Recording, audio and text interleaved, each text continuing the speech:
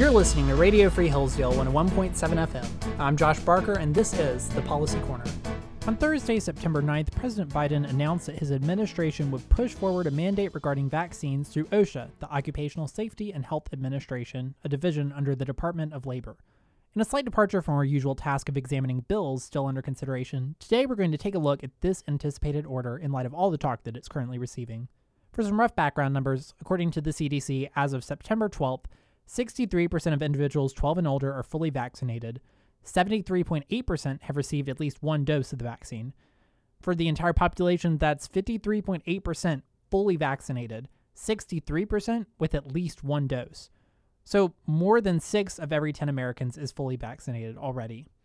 President Biden gave a brief overview on Thursday of what this order would entail. The Department of Labor is developing an emergency rule to require all employers with 100 or more employees to ensure their workforces are fully vaccinated or show a negative test at least once a week. Now, this order hasn't been written by OSHA yet, and so there's no exact text, and no timeline has been given for how soon it will be released. The president has given his reasoning for the order, however. The bottom line, we're going to protect vaccinated workers from unvaccinated coworkers. He stated that this order is in line with existing business practices. Some of the biggest companies are already requiring this, even Fox News. The statutory authority for such an order is derived from Section 6C of the Occupational Safety and Health Act of 1970, which allows emergency temporary standards to take immediate effect if the Secretary of Labor determines, quote, that employees are exposed to grave danger from exposure to substances or agents determined to be toxic or physically harmful, or from new hazards, and that such emergency standard is necessary to protect employees from such danger. Some are criticizing the president's reasoning, arguing that vaccinated people do not need protection from unvaccinated people, since they have the benefits of the vaccine.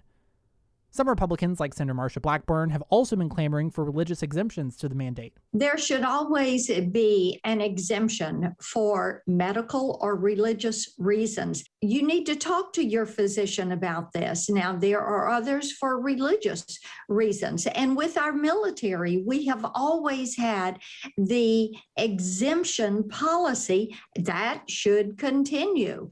One provision that has been lost in this debate is that the mandate for employers is an either-or. Employees can get tested weekly instead of getting the vaccine, for whatever reason, religious, medical, or otherwise. However, many advocates seeking exemptions want immunity from testing as well.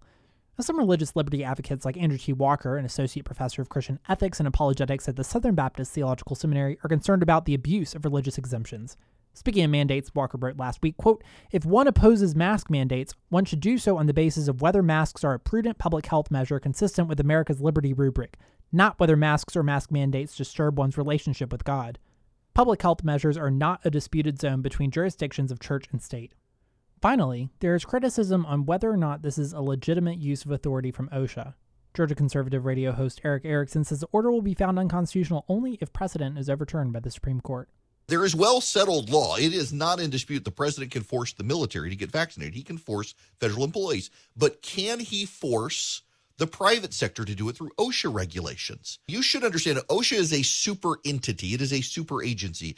It has massive, broad power to oversee the workplace in America. It does. It actually legitimately does. This gives the courts the power now to finally rein in the Chevron standard, which has been abused by regulatory agencies for decades. That's all for now. Thanks for tuning in to Radio Free Hillsdale 101.7 FM.